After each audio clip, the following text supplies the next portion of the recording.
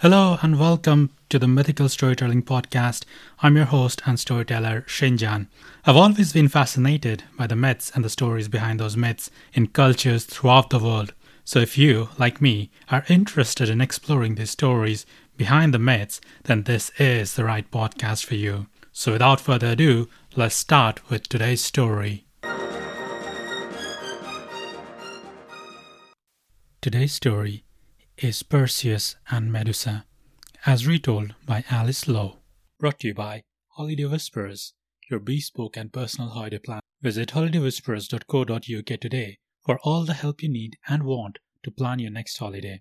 And the best part is that it's completely free, so get onto that website now. Also, if you're an aspiring podcaster like me and don't know where to start, check out buzzsprout.com. Buzzsprout is hands down the easiest and the best way to launch, promote, and track your podcast.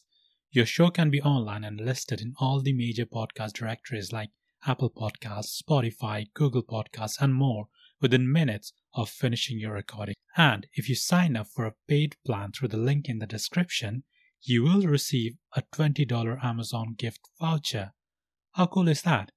Right, let's start the story now. King Acrisius of Argos had a beautiful daughter named Danae, but he was not satisfied with her, for he wanted a son.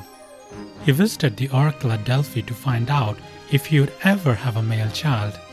To his dismay, he was told, "You shall never have a son. Furthermore, your daughter shall give birth to a son who shall take your life."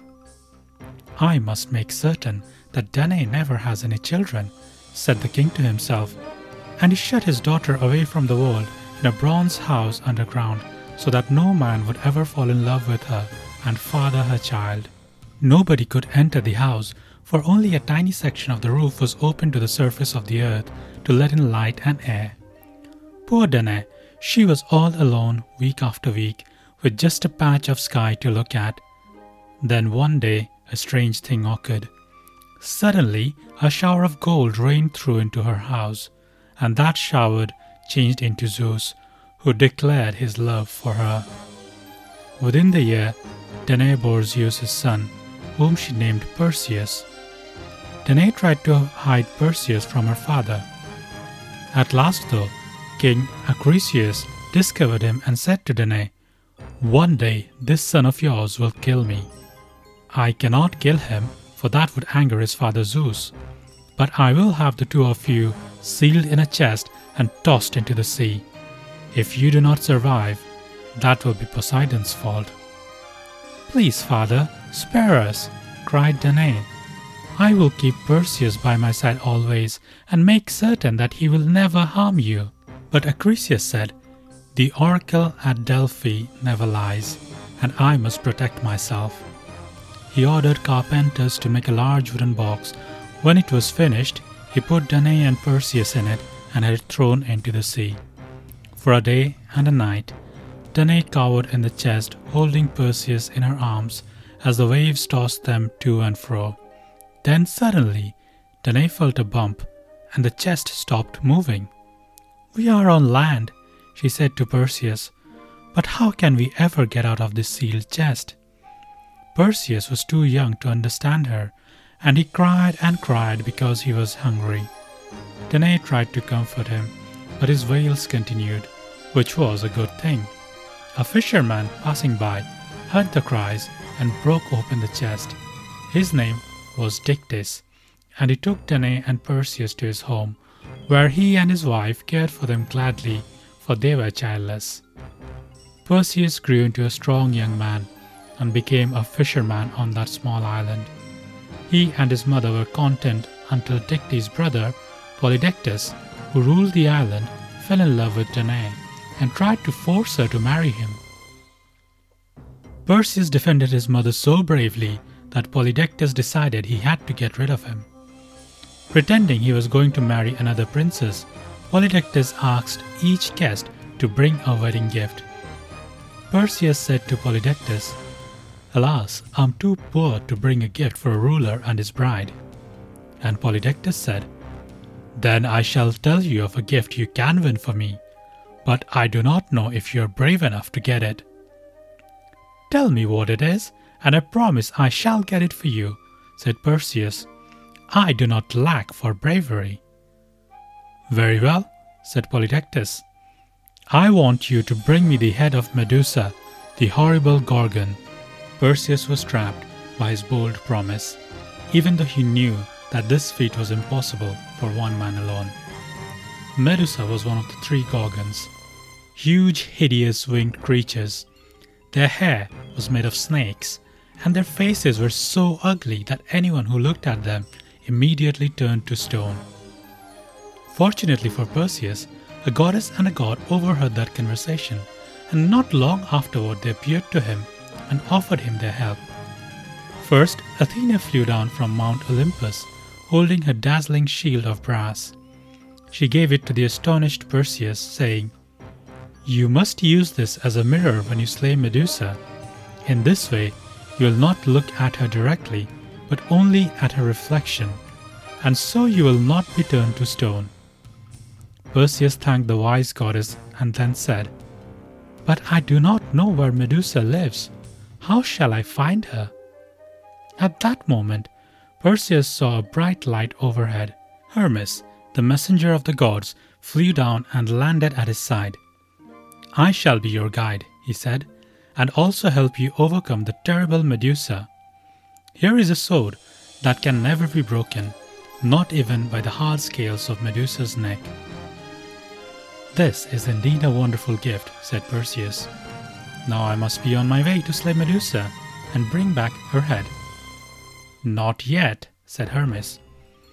"There are 3 other things that you must have first: winged sandals, a magic wallet, and a cap to make you invisible.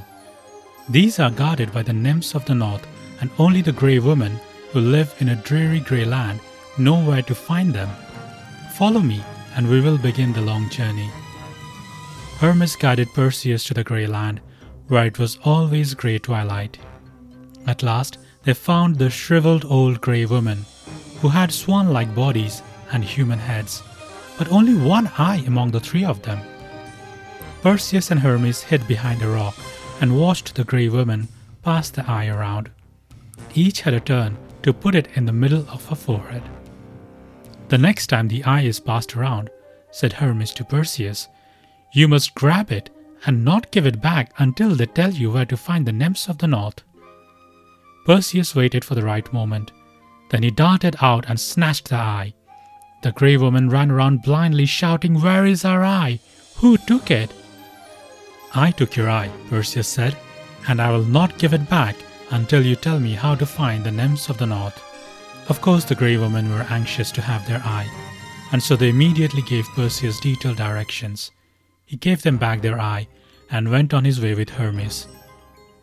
Once more they travelled far and long, this time over the ocean to the north. The nymphs of the north received them warmly and gave Perseus the 3 magic gifts.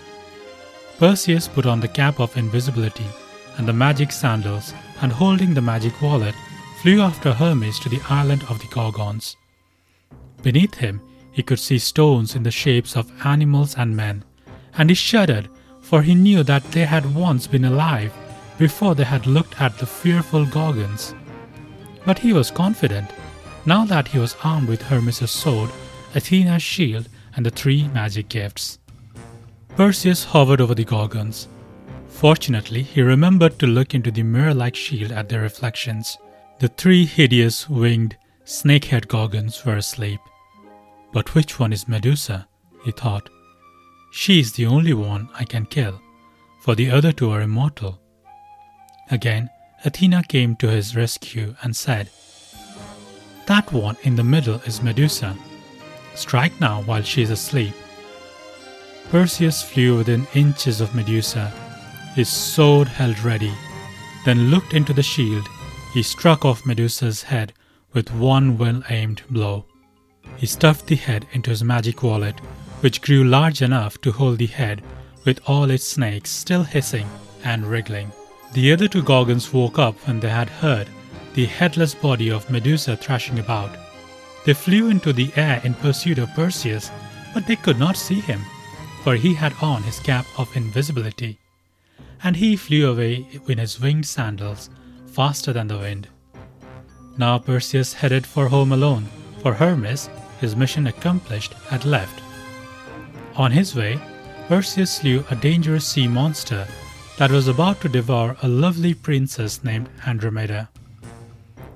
Then Perseus took Andromeda home with him, for she had agreed to be his bride. As soon as they reached home, Perseus strode into Polydectes' palace and said to the ruler, "I have brought you the head of Medusa." But Polydectes refused to believe Perseus. "If you even had gone near Medusa, you would not be here to tell the tale. What a liar you are!" Perseus could not stand to be taunted and mistrusted, and now he realized that this cruel ruler had sent him on the chase just to get rid of him. He pulled out Medusa's head to show it to Polydectes, who turned to stone the moment he saw it. King Dictys became ruler of the land, and Perseus sailed to Argos with his mother, Danae, and his wife Andromeda. Danae wanted to see her father, King Chryseus, again and to be reconciled with him. But Acrisius was attending games that were being held in another city. Since Perseus wanted to take part in the games, he journeyed to that city.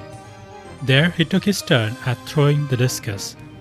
As the discus left his hand, a sudden wind blew it into the grandstand. It hit King Acrisius, who was a spectator, and killed him on the spot.